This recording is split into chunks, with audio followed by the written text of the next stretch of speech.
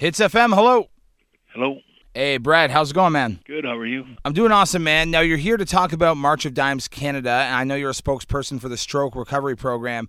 If you talk to someone who has a stroke, they assume that their life is over. How were you able to mentally pick up and carry on after yours? Well, I was just as despondent as everyone else. I was devastated by my stroke. It couldn't have come at a worse time. I couldn't believe it when I was going through it. I kept thinking, how did this happen to me? And I was, pretty low on everything. I felt it was all-time low for me, and there was a lot of people that helped bring me around.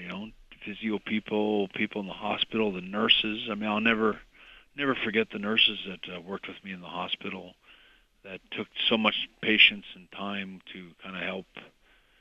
Little pep talks at night before we go to bed, and there's just so much that goes into all those things. And one of the big things that really really lifted me, and especially something I found myself remembering over and over and over as I went through it, was I got a call about 10 days into it from when I had my stroke.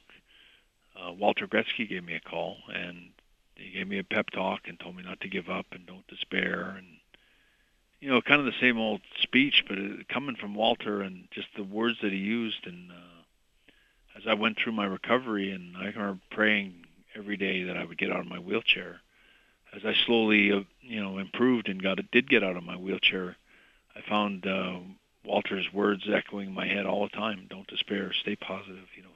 Don't give up." And all those things made a difference. And I, a year later, I'm walking into the stroke ward.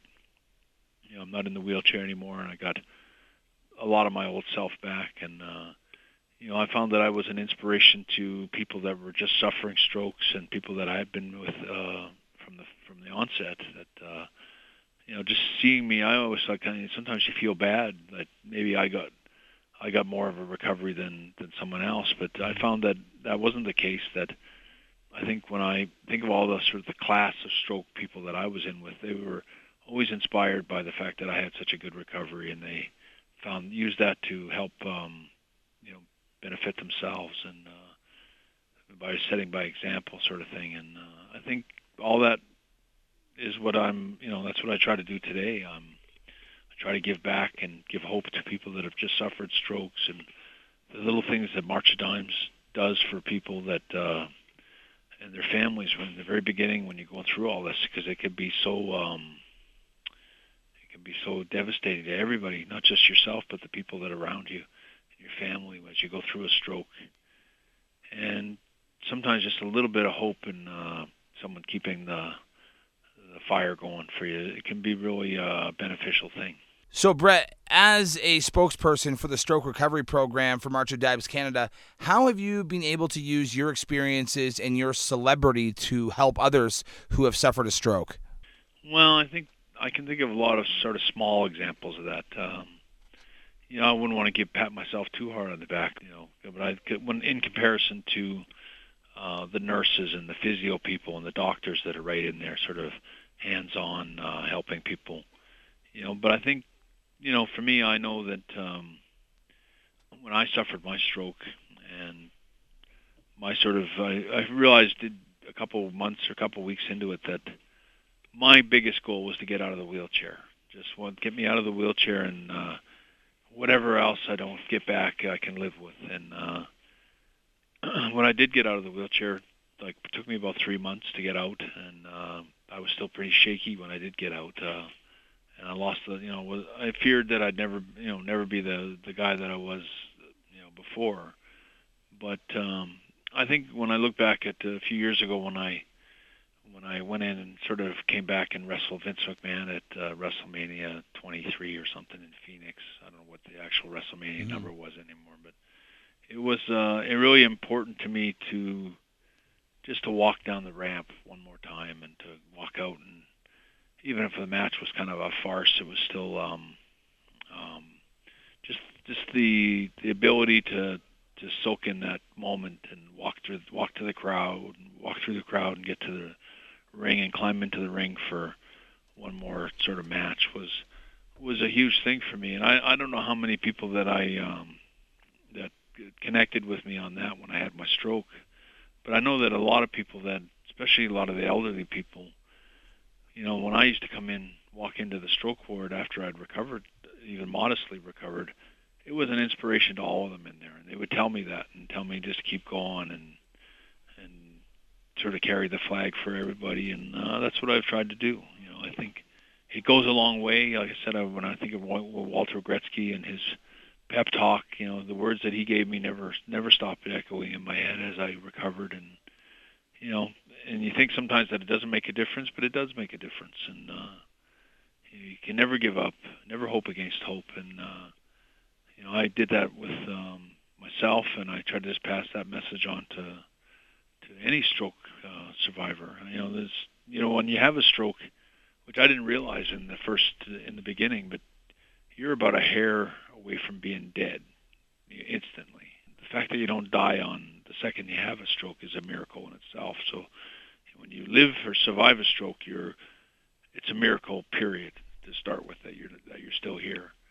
And then you just got to start rebuilding yourself the best way you can with what you got. And it's a long, slow process, but I've always been grateful for all the people that helped rebuild me through all those years.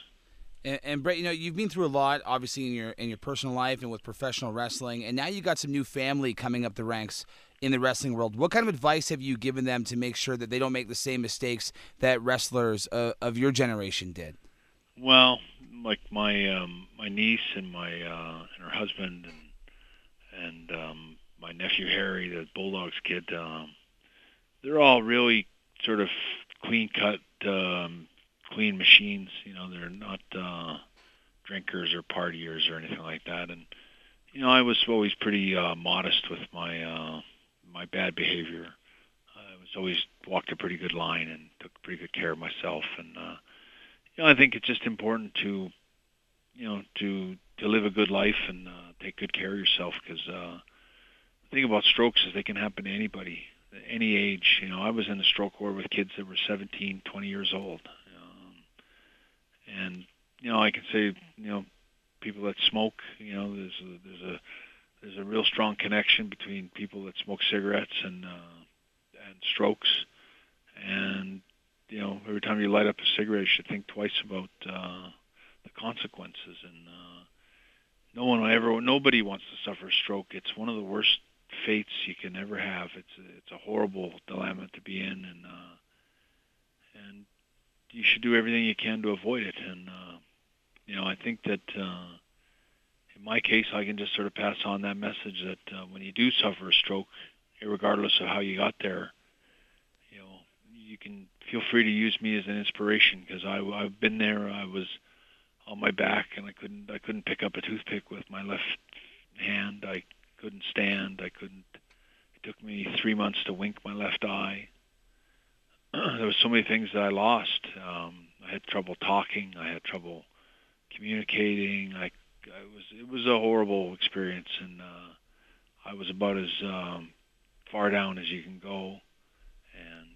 And when I look back at how I recovered, it was a miracle that I got the recovery that I did, and I consider myself a very fortunate man that had a lot of good people around him, a lot of hospital staff, stroke, the physio people that worked on me every day, and despite whatever mood I was in or how frail and sort of emotional I was at the time, that they carried on and stuck with me and helped push me to the next levels. And as you do evolve and recover and kind of get back on your feet, you never forget it. I never forget the nurses that were in there with me that would give you a pep talk late at night in your room about recovery. And you see nothing but dark, but there can be light at the end of it. That's for sure. Awesome, Bret. Well, thank you so much for chatting with me this morning, man. All right. Okay. Good to talk to you. Take care, buddy. Okay. Bye.